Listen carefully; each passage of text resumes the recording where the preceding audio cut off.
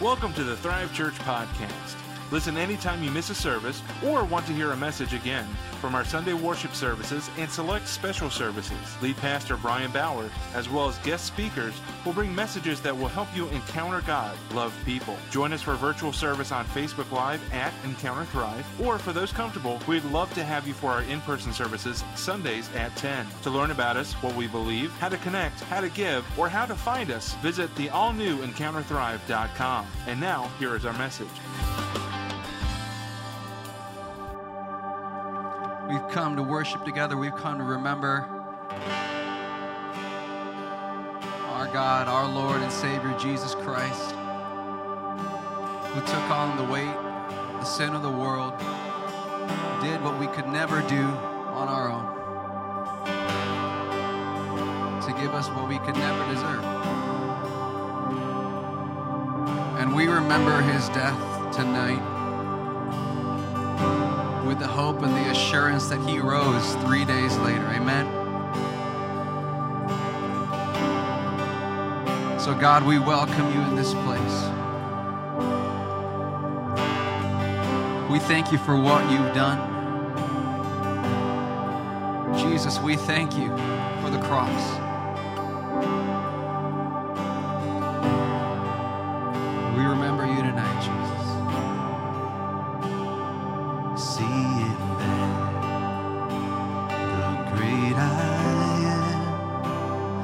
Crown of thorns upon his head, the Father's heart displayed for us. Oh God, we thank you for the cross.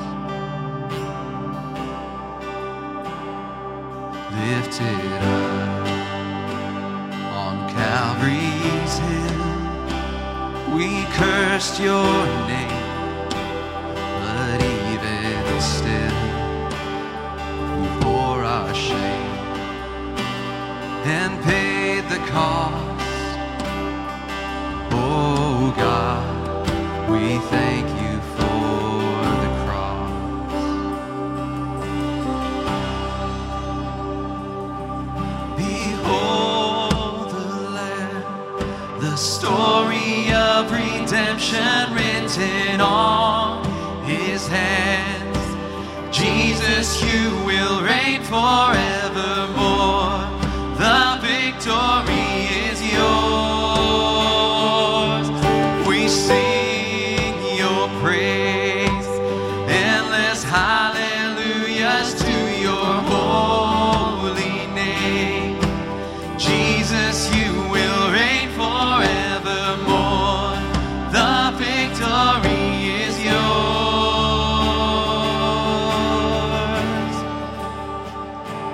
Offer up this sacrifice for every sin.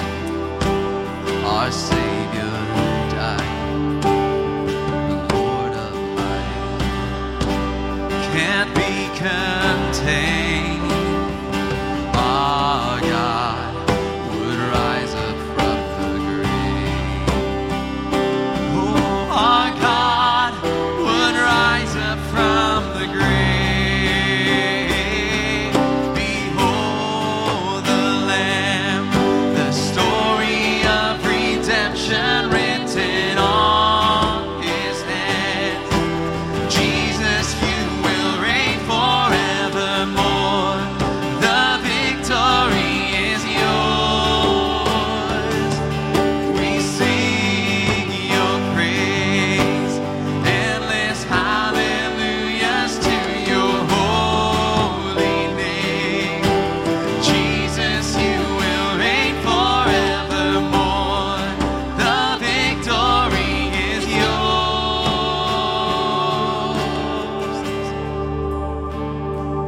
When the age of death is done, we'll see your face, bright as the sun.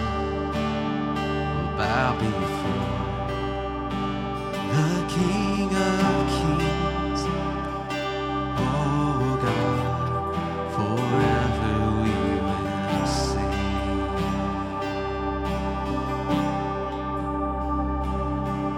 Behold the Lamb, the story of redemption written on his hands. Jesus, you will reign forevermore. The victory is yours. Behold the Lamb, the story of redemption written on his hands. Jesus, you will reign forevermore. The victory is yours. We sing your praise, endless hallelujahs to your holy name. Jesus, you will reign forevermore. The victory is yours. You reign forevermore. The victory is yours. King Jesus reigns forevermore. The victory is yours.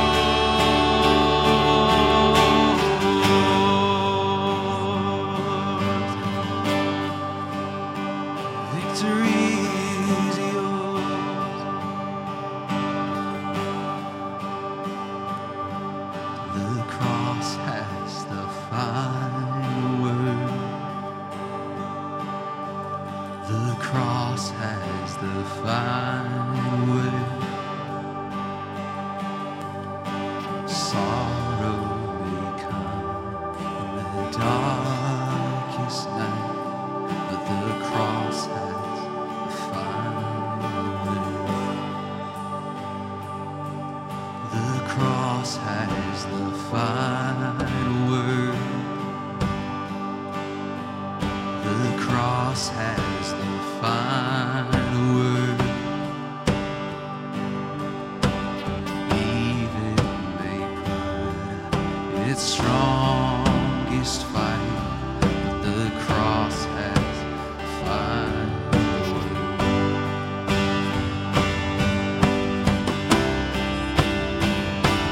Oh, the cross has the final word.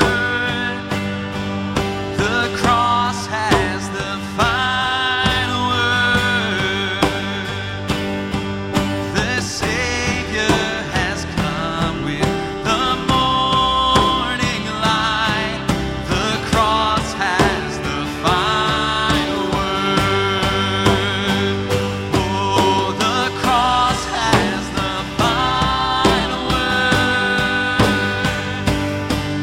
The cross has the final word.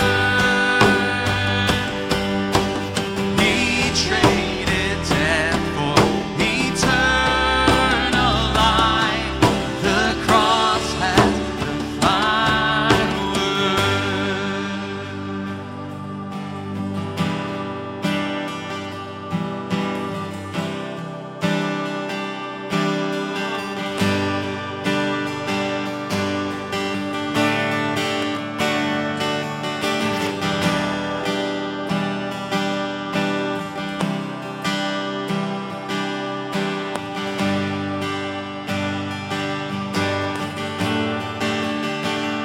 There's nothing stronger, nothing higher, nothing greater than the name of Jesus.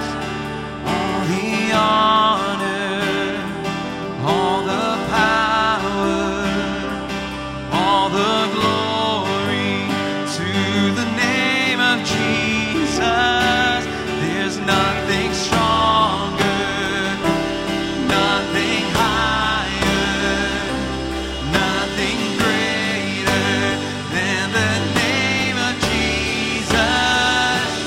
All the honor, all the power, all the glory to the name of Jesus. The cross has the final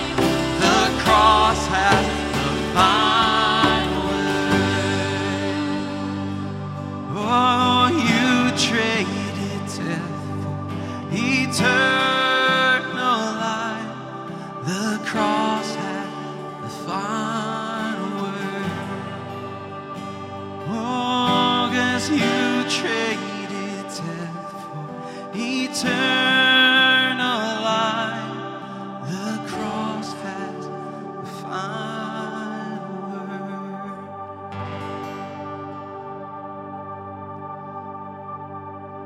God, we welcome you in this place tonight. Have your way tonight, God. In Jesus' name. Amen. Go ahead and take a seat.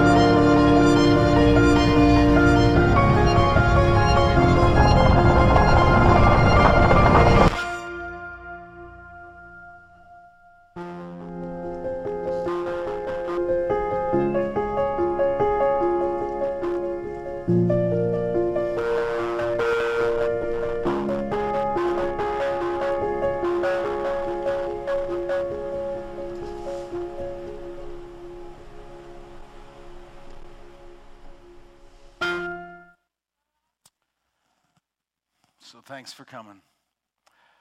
So tonight, Good Friday, it's a little more of a solemn service because we focus in on what Jesus did for us, the price that he paid. We talk honestly about the cross and what Jesus went through for our sake, to know us,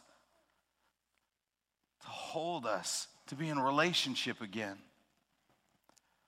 The cross is brutal, but it's more than just the physical act, but the spiritual, the emotional, the mental toll that Jesus took upon himself for our sake.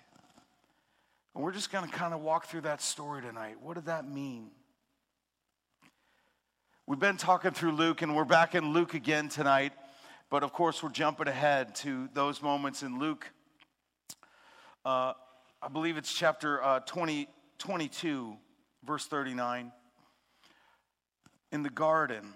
So Jesus has now already had dinner with his disciples, the Last Supper. He sat at the table, and we're going to get there. Jesus has already experienced the abandonment of one of his friends. And if you criticize leadership, let me encourage you, even Jesus lost one. Even one said, "I'm out." But the truth is, we're going to find out he really loses all 12 that night. None of them stay with him. None of them endure to the cross. Matter of fact, they really don't make it past the garden, except John.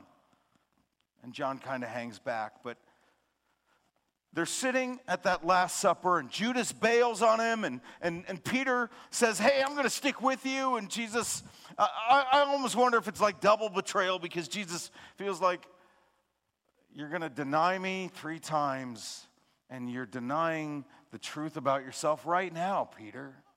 You don't get it. We don't get how far our hearts really are from God, how much we drift, how much we stray. Matter of fact, the great hymn says it really so well. "Come thou fount of every blessing, prone to wander, Lord, I feel it." Some of us, we get that, right? We get that. I'm prone to wander. My eyes wander. My heart wanders. My thoughts, they drift. And he watches one of his disciples wander off. He's about to watch the others do the same. And after all of this, as it's coming upon him, he's like, before this all happens, what does Jesus do? And this is a pretty good note for us. Before it's all about to go down, what does Jesus do? He prays. It's time to pray. Let's go pray, guys. And he goes to the Garden of Gethsemane. Then, accompanied by the disciples, Jesus left the upstairs room and went as usual to the Mountain of Olives. There he told them, "Pray that you will not give into temptation." He walked away about a stone's throw and knelt down to pray. "Father, if you are willing, please take this cup of suffering away from me." I just want to say right there in that moment, you need to know something.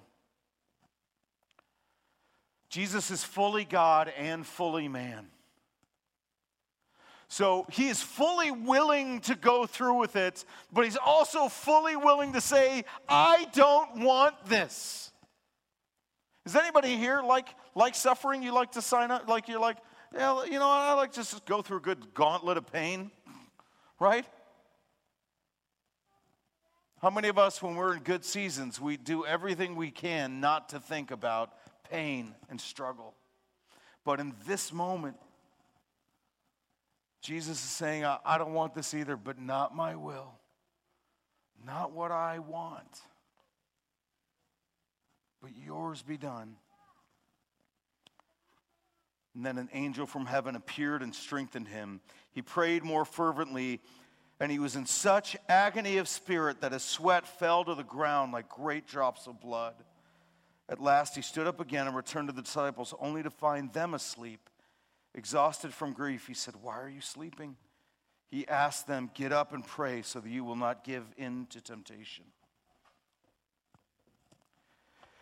Jesus goes to this place, the Garden of Gethsemane, to pray and cry out to God. So if you don't know, Gethsemane, what it means is olive press. Most likely they had some kind of an olive grove there. Matter of fact, you can pay a lot of money to get the best olive oil in the world from Jerusalem, right? Nothing personal, Italians, Sicilians, but the best olive oil in the world is from Jerusalem.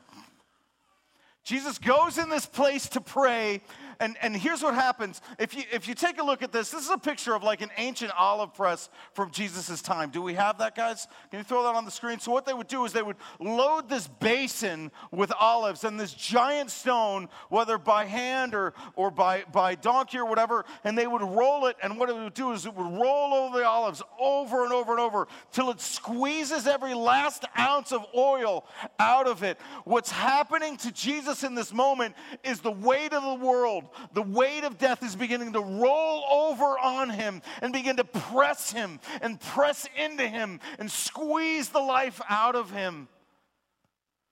Imagine the weight of the sin of humanity beginning to come upon you. I want you to think just for a second. Think about everything you've ever done or thought that's wrong. Maybe you did it today. That time you were greedy and you know you could have shared, but you just wouldn't. That time you stole that amount of money and then you thought, well, it's no big deal. I deserve it. That time you cheated and you thought, well, you know, they understand me. I'm like, my spouse doesn't. But I want you to multiply that over your lifetime. How many of us, every evil thought we've had, right? How many times have we been cut off in traffic, right? And the things that we thought probably deserve fire from heaven upon us for that moment, right? When our boss was a jerk to us and the response we had, all the times, not only were we not spiritual, we were almost satanic. The rage we felt towards people. How we've fought for our own injustices and yet caused them upon other people. Add up everything, ever, all throughout life, every thought you've had. And I don't mean today, I mean the expanse of your life. And then take that combined with every other person now, just in this room. Now take it with every other person in Lockport. And then take it with every other person in the south suburbs. And then take it in every other person, every single person that's in Chicagoland. 9 million people and their sins that they've committed from birth to death, and then take that and combine it across the country. Yes, even in Washington, D.C., which seems like nobody could pay for that. No, just keep adding them up. Keep adding them up. Every administration that's ever existed, across every continent, every government that's ever existed, every person that's ever existed, that would come, that has already existed, that would exist at the time, that exists often to the end of the age when God says it's done forever and he creates a new heaven and new earth. All of those sins ever committed are beginning to press down on Jesus in the garden. And the Bible says he begins to sweat great drops of blood. That's a medical condition. It's called hematidrosis. It's when shock takes over your system. And you're under so much strain and stress, you can't contain it. And it begins to bleed out of you in the stress and the pain and the strain of the situation. This is what our Savior begins to deal with for us. In the garden, he begins to be pressed. What crushes you? Let me ask you, what overwhelms you? What can't you bear under the weight of? We all have it, right? We all have a breaking point. Jesus was crushed for that thing. Jesus bore the weight of that thing. Jesus took that on. He came underneath that. What squeezes the life out of you? It's too much. I can't. It's killing me. Jesus was squeezed like that. What stresses you out? You're just beyond. Jesus took that stress on in this moment. It's not just at Calvary, it's the whole process. He's starting to take on the weight of the world. Past, present, and future sins. Every thought, every act, every ripple effect. Everything we've ever thought and done wrong. Matter of fact, how many know we've done more wrong than we know? How many have ever had somebody come and you like, I hurt them and they told me and I didn't even know? There was a young man named Brandon years ago. He was in our youth group. Brandon was a special young man. I loved him a lot. I was a 20-something kid. I was new. I was green. I didn't understand compassion. And one day Brandon came up and said something to us at something. I don't even remember this moment. Brandon, he had a limp, and he had an arm that didn't fully function. And mentally he wasn't all there, but he loved the Lord, and he loved us. And I remember a few years later, my pastor said, hey, I need you to go and talk to this guy named Russ. I didn't know Russ hardly in our church. I said, well, what's going on? He said, I need you to go apologize to him. What did I do? He said, well, one time Brandon came up to you and you talked and you're just dismissive and it really hurt him. He was angry. He has an offense towards you.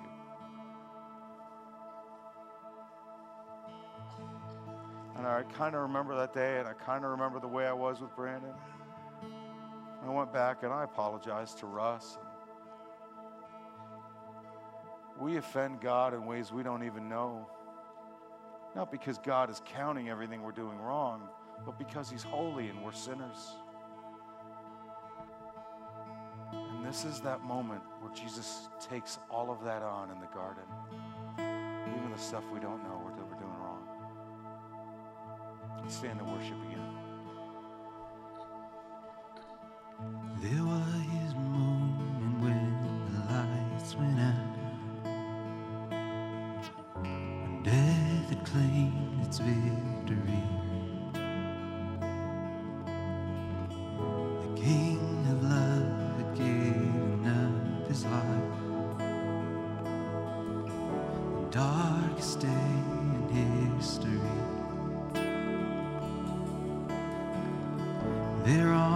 cross they made for sinners,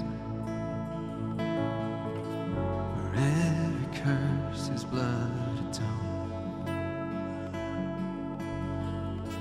One final breath and it was finished, but not the end we could have known. For the earth began to shake, and the veil was torn. What sacrifice was made as the heavens roll?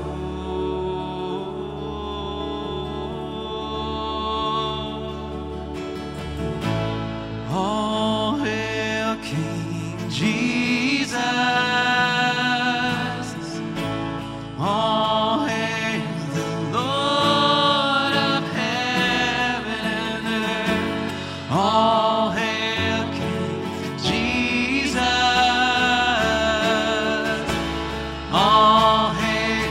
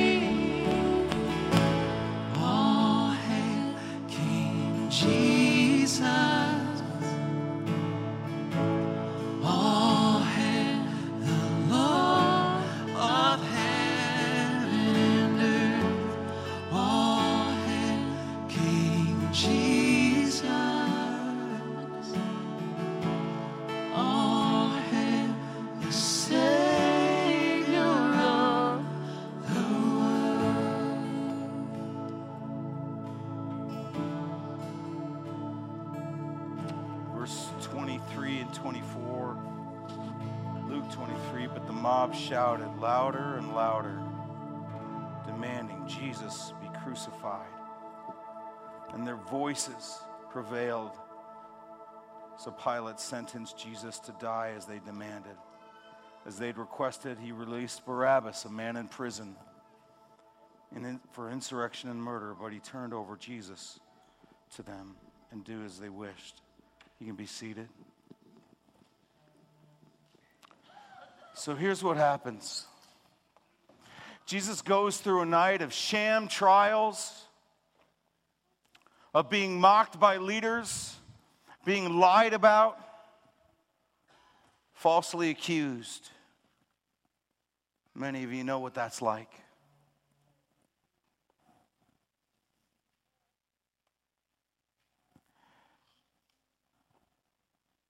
And they beat him within inches of his life. Matter of fact, that night it says they would blindfold him and they would punch him as hard as they could, and then they'd say, "Prophesy, Jesus, who hit you?" They took his beard and they tore half of it out, which was more than just the cruel act. It was also a mockery of manhood and emasculating him. Pilate had him flogged. They took him to a post, probably about so high, and then they chained him to it. And unlike movie depictions, he didn't have a loincloth on. He was humiliated before the world. And they took something like a cat of nine tails, and I got to tell you, kids, this part's kind of rough. At the end of these strips were pieces of glass and bone and rock. And Roman soldiers are strong men. Matter of fact, they're considered the world's best soldiers at this point in history. They come down on Jesus' back over and over, countless times. So much so, what happens is, how this works is the rock would begin to, much like a hammer on meat, begin to tenderize his back. It begins to beat and soften and open up him. And then eventually, when it's tenderized enough, the bone and the glass begin to catch in the skin. And they would twist it and they would pull it out. Jewish law was 40 lashes, but Jesus wasn't beaten by Jews. He was beaten by Romans, and Roman law said that you beat somebody as close to death as you can visibly tell. They took a crown of thorns about so big and they jammed it down on his skull. And they mocked him as a king. And then they took a cloak and they threw it over his back. And they would mock him as, "Hail, King of the Jews." This was an extra mockery because they were under Roman occupation and Jews had no king by this point. And then they would take the cloth that they put on his back, and what people don't know is by now it's attached itself, because his back is open and raw. It's attached itself to the tissue because the body thinks it's skin. And then they rip it back off. Over and over. All through the night, he's experienced torture, beating. But more than that, betrayal. Nobody's there. Nobody's with Jesus. You can play worship team. His friends are gone. Matter of fact, one of the scriptures even talks about how Peter was there. They were within earshot. Probably roughly from me to where the sound booth is where Peter was to Jesus. And while Jesus is being beaten, mocked, and left, he hears Peter. "Hey, aren't you one of his disciples?" "No, I don't know him." Matter of fact, one verse says, when the rooster finally crowed, he caught eyes with Jesus. And he realized Peter had a denial for each day that Jesus was dead.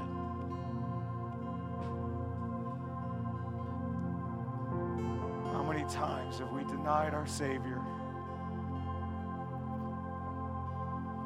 How many times has the Holy Spirit said, hey, I want you to witness to this store clerk, and we're just like, nah, not today. We joined Peter's ranks that day. How many times have we said, God, I choose me today. I don't want to read your word today, and we just took, just hitting him one more time.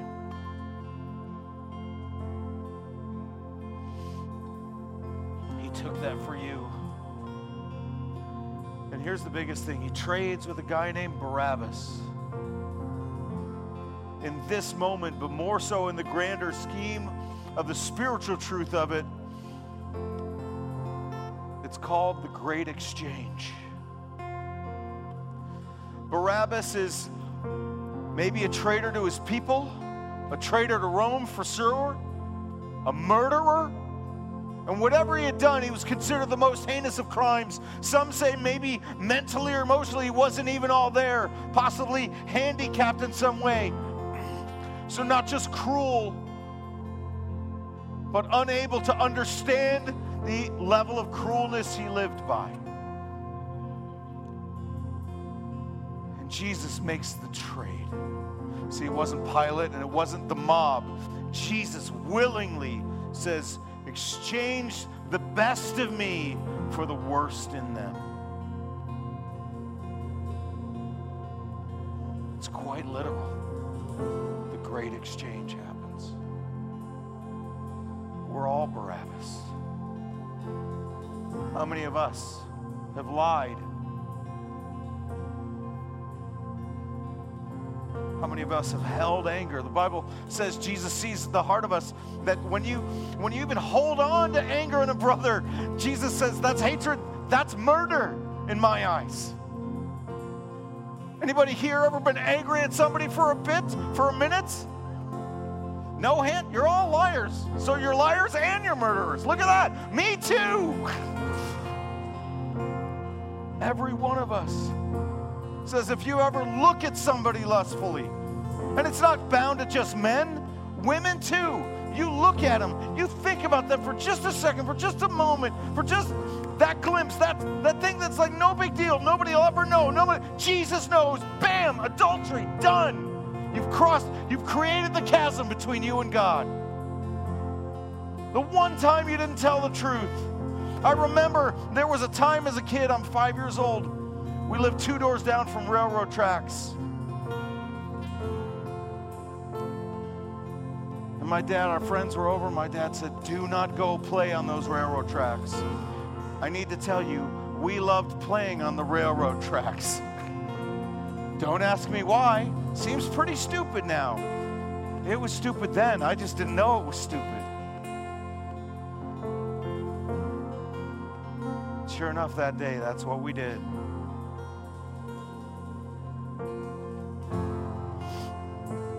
You know, it's kind of funny because we walked down on those railroad tracks and we saw a snake and we threw rocks at it. I hit it and it popped up and hissed. We took off running, went home. My dad asked, so did you play on the things? And he looked at all 4 of us. There were 4 of us, my brother, 2 friends, and me. Looked at all of them. All the kids were older than me. I was the youngest. Like, no. Gets to me. Because I'm the kid who tells the truth. No, Dad, we didn't. It's kind of funny. I literally played with a snake. I messed with the devil. I played his playground, and it caught me. And what I didn't realize is my dad, having driven trains over the years, had watched many people die. Other drivers hit him. Matter of fact, an average of 1 person is killed a year from people driving trains. It's not their fault. It's the reality of the job. We don't understand what we're messing with and how we've traded on God and that we're a traitor against him. We're his enemy when we're not in his family. Not because we want to be, it's because we don't know what the tracks are for and what we're doing. Let's stand together.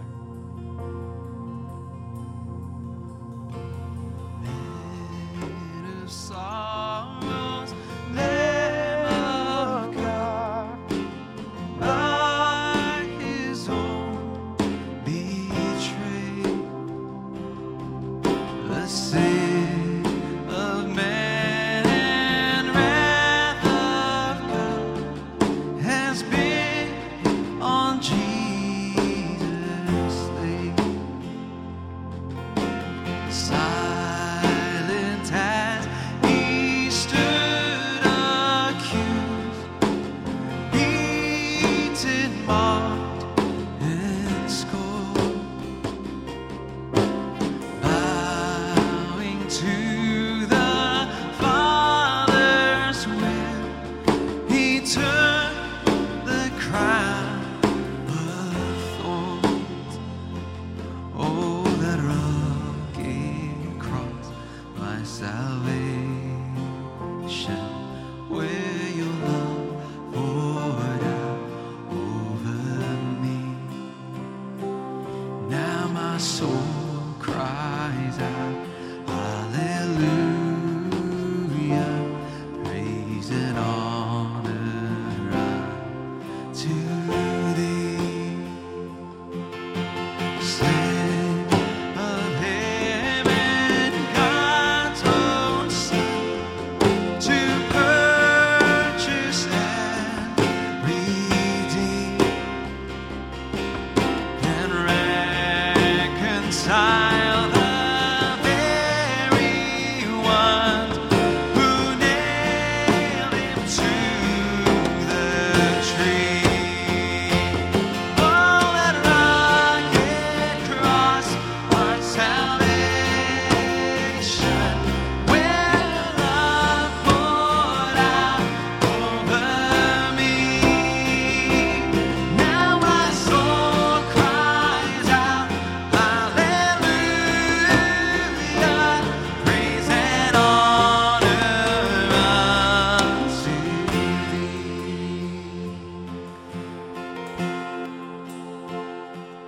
Now my debt is paid, it is paid in full by the precious blood and my Jesus said, now the curse of sin has no hold on me, whom the Son sets free, oh, is free indeed. Now my debt is paid, it is paid in full by the precious blood that my Jesus felt. Now the curse of sin has no hold on me, whom the Son sets free, oh, is free indeed. Oh, that rugged cross, our salvation, where love poured out over me. Now my soul cries out, hallelujah, praise and honor unto thee. Oh, that rugged cross, our salvation, where your love poured out over me. Now my soul cries out, hallelujah, praise and honor unto thee. Verse 44.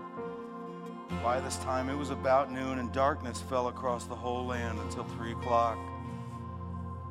The The light from the sun was gone, and suddenly the curtain in the sanctuary of the temple was torn down the middle.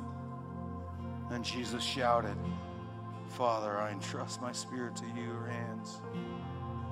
And with those words, he breathed his last. When the Roman officers overseeing the execution saw what had happened, he worshiped God and said, "Surely this man was innocent." And when all the crowd came to see the crucifixion, saw what had happened, they went home in deep sorrow. You can be seated. Eventually, what they did was they gave Jesus a giant beam, probably roughly 200 pounds, and they dropped it on his open, exposed back. He's now been awake all night long, beaten, mocked, left alone. He has no one. And the few that are at a distance, Mary Magdalene, Mary his mother, John the disciple, they can do nothing. They don't speak up, and what happens is they leave him more alone. They do speak up, and they die with him. I think those three, though, knew this is the plan.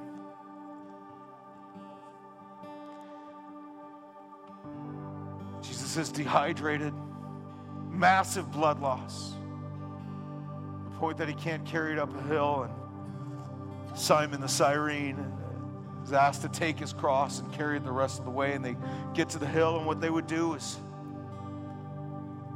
they would drop him then, and they would attach the cross beam. And they would take this broken man and drop him on that beam. They said it, they put nails in his hands and feet. You need to know that in biblical times, all the way up to the elbow is considered the hand. If they put nails in this part of your hand, it couldn't hold you up. What they would do is they would take 9-inch nails and they would drive a spike through the two bones that are in your arms as a way of holding up your weight.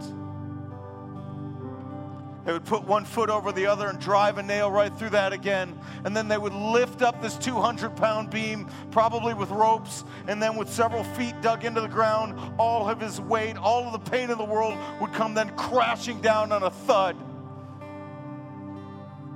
And over the next 3 hours, Jesus would try to breathe by pulling himself up by the weight. What happens is the lungs were collapsed from the weight of the rib cage falling on them. And the idea of crucifixion wasn't dying from blood loss, it was dying from suffocation and weakness over days upon days. It was so cruel that eventually Rome outlawed it. It was considered, and is still to this day considered, probably the most cruel death any man could suffer.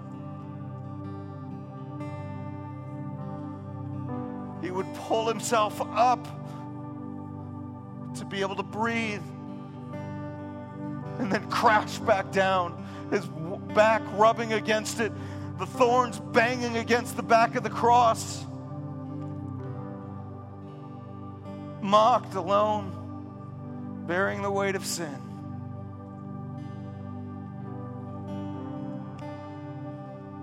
For hours upon hours. You know, the Bible says, to God, 1,000 years are like a day, and a day can be like 1,000 years.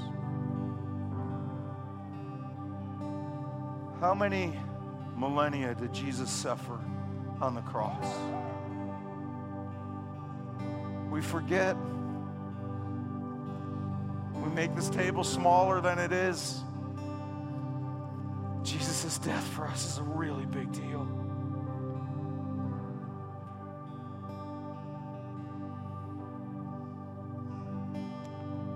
And in the moment that he finally says it's finished, and he collapses,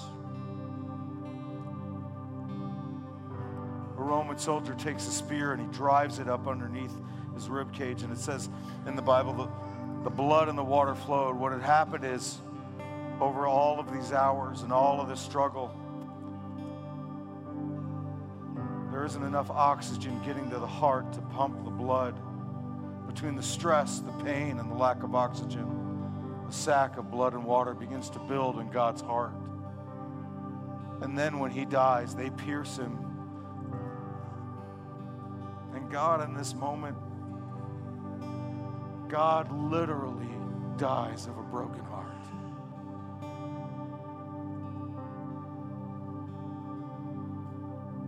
This is our Savior. To quote a speaker I heard years ago, nobody seems to understand, to save the world, God had to die. That's what this table is. It's a holy, holy moment. He paid everything. He paid for stuff I didn't ask for. It is scandalous. It is crazy. Why would you do this for me? How many people have I hurt? How many times have I mocked you, Lord? How many times just in a day have I spurned my kids or my wife for something I wanted or thought or blew something off or did something I shouldn't have or kept something that wasn't mine or thought things that were just the worst things to think about somebody else or assume the worst about somebody else over and over and over and over.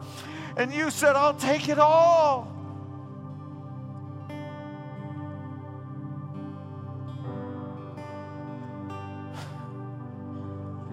I've said it many times. People are like, how could God send somebody to hell or call us sinners?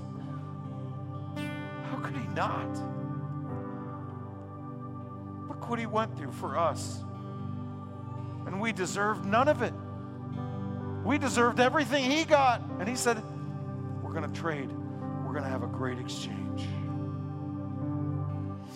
That's this table. So here's what we're going to do now.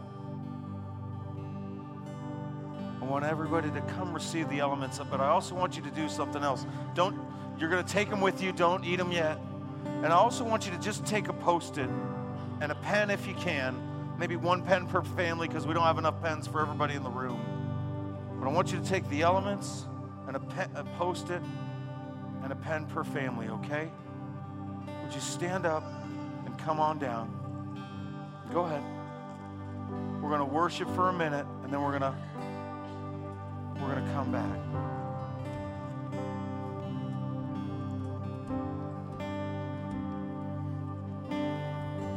There is a hill I cherish,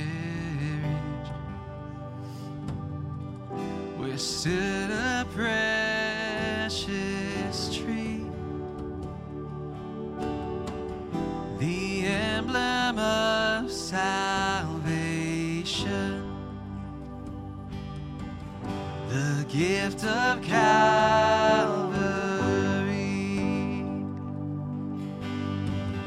How is it I should profit while he is crucified?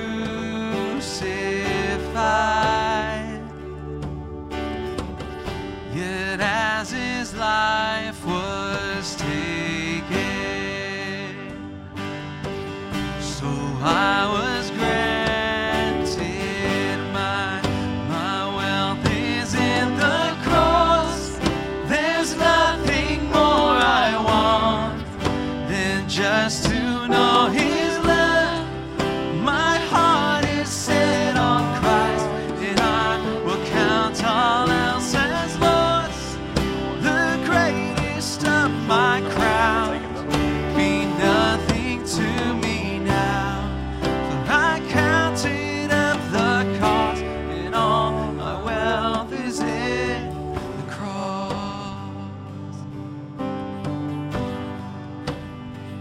My wealth is in the cross.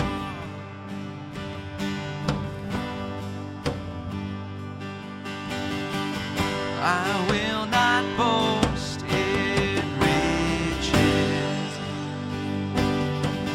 I have no pride in gold, but I will boast in Jesus,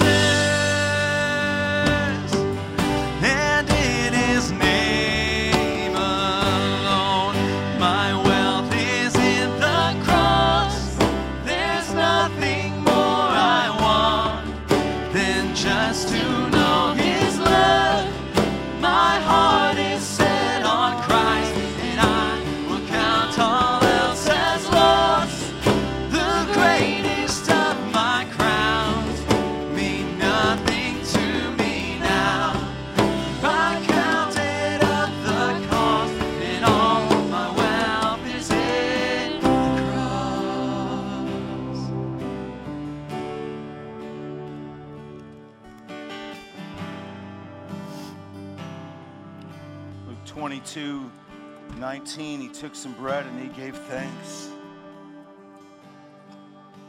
He broke it in pieces and gave it to the disciples, saying, "This is my body given for you.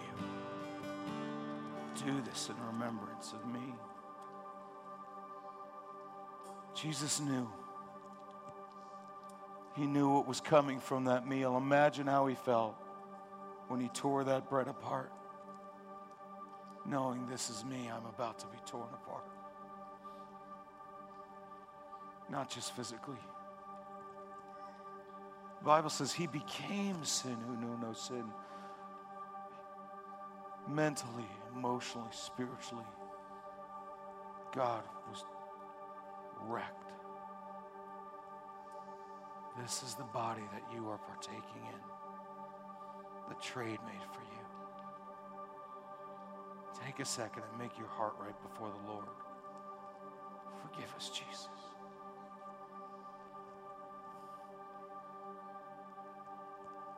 Let's partake together.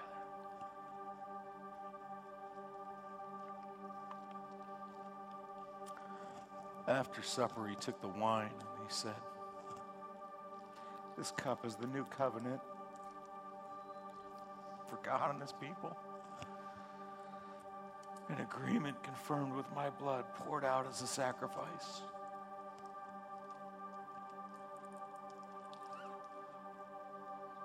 In the week of Passover, they thought they're going to put the blood on the doorpost. And this day, no. The doorpost would be the cross, and all those who stand behind it will be saved. That's the blood that would make us clean.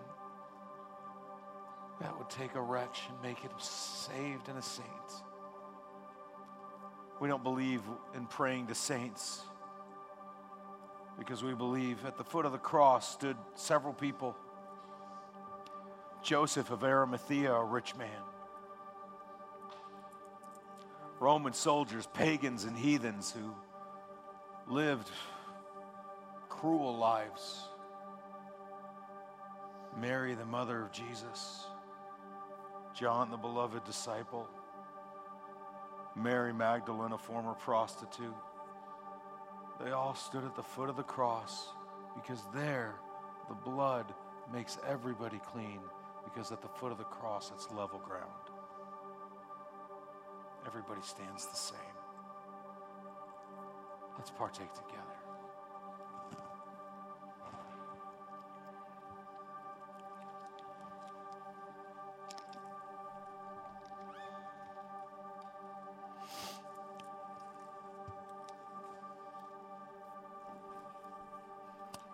There was a good and righteous man named Joseph. He was a member of the Jewish High Council.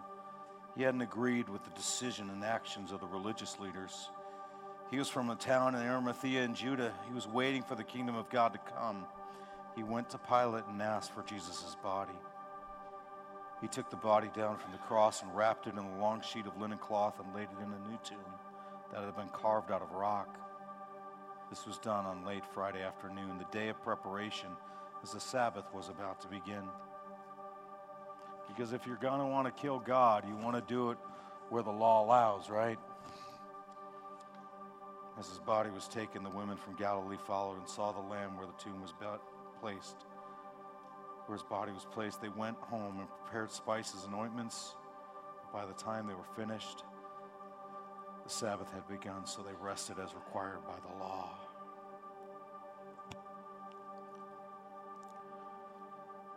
I think Joseph of Arimathea somehow understood in this moment.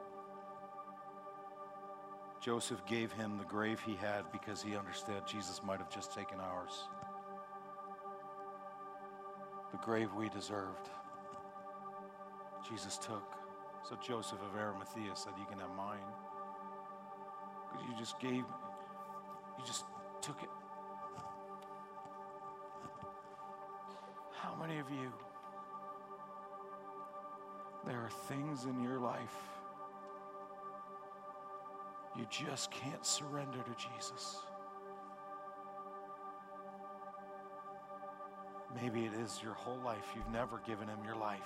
You never said, you've gone to church, you know the drill, you kind of believe the thing, but you've never said, Jesus, come in.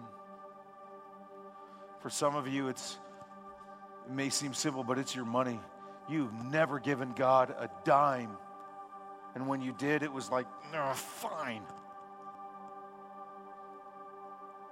Because money has a bigger hold of you than Jesus does. For some of you, it's just your time. My time is precious. For some of you, it's your health. For some of you, it's abuse. Some of you, it's lust, greed, pride. Nobody's better than me at this. Man, I am awesome at this. Here's what I want you to do now. Before you go tonight, we're going to open it up for a time of worship. But I want you to take a minute. And I want you to think, what am I not trading? He didn't hold anything back. Nothing. He didn't hold anything back. And yet I keep holding stuff back. And sometimes I'm not holding it back, I just take it back. Yeah, God, I know I gave you that, but I want it again. I know I gave you my shame, but I think I want it again because I'm really comfortable with it. I know I gave you my parents, but they wounded me a lot, and I need that pain again because I don't know how to live without it.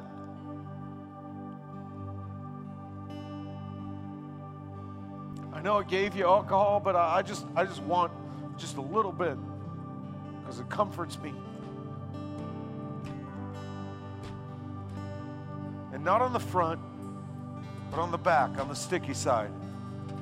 Just, if you could sum it in one word, what is that thing? You're like, God, make the trade with me again. And if it's your whole life, your whole heart, just do that. Draw hard. If it's lust and it's just clinging, pornography, write it down. Just write it. It's all just one word. Don't put your name. In a second, I'm going to ask you to come up. And I just want you to take that thing. Symbolically, Lord. I make the trade. I'm sorry. I give it back. Take it. It's not mine anymore. Whatever it is.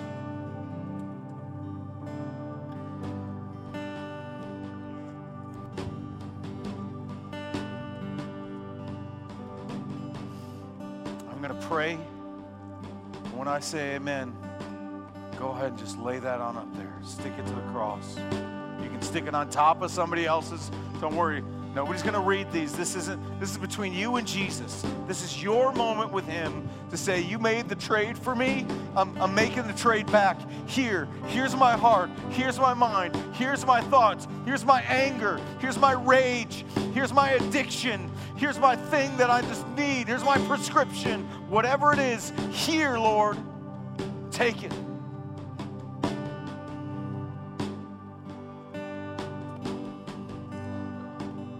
If you make it trade, mean it. Don't do it just because I'm telling you. When I say amen, do that. And you can feel free to stay and worship. Or you can feel free to go and you come back Sunday morning, 10 a.m. Because we're about to throw the world's biggest party for the world's greatest miracle. Amen. Father, thank you for making the trade for us. Thank you for your forgiveness. Thank you for the power of the cross and that the power of death. 3 days. Oh, that Sunday's coming. Oh, that you made the trade for us. That you love us. That you forgive us. Your mercies are new, and it is scandalous and unbelievable. We love you, God. We love you, Lord. We love you, Jesus. Do it, God. Have your way in this place. Anybody who's not said yes to you, may they do it tonight.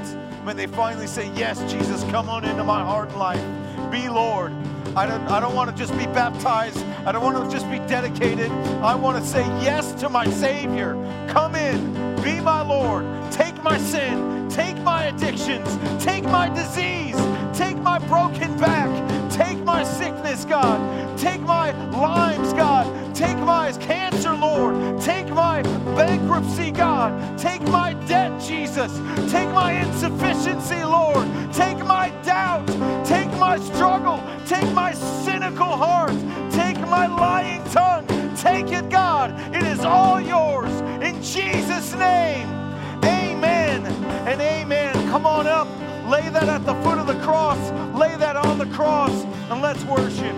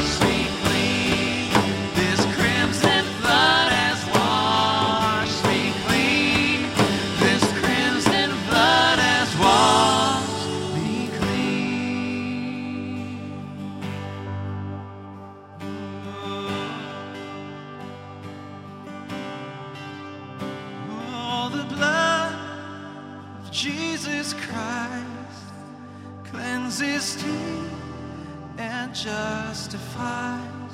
My sin erased, my soul redeemed. This crimson flood has washed me clean. This crimson flood has washed me clean. This crimson flood has washed me clean.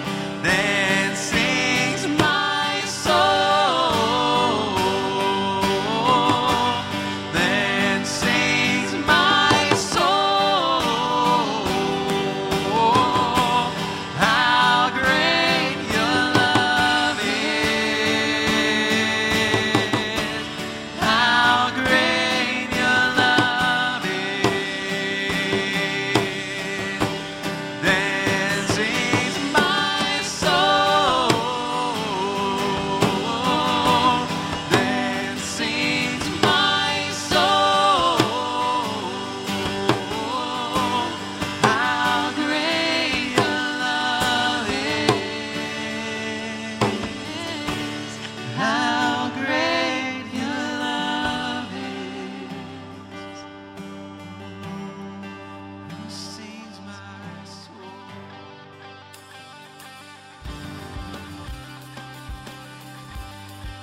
Thank you so much for spending some time with us. We hope this message spoke to you and helped you grow in your knowledge of and love for God. Visit us online anytime at EncounterThrive.com and reach out with questions, prayer requests, or comments. We hope to see you for our in-person services in Lockport, Illinois, Sundays at 10.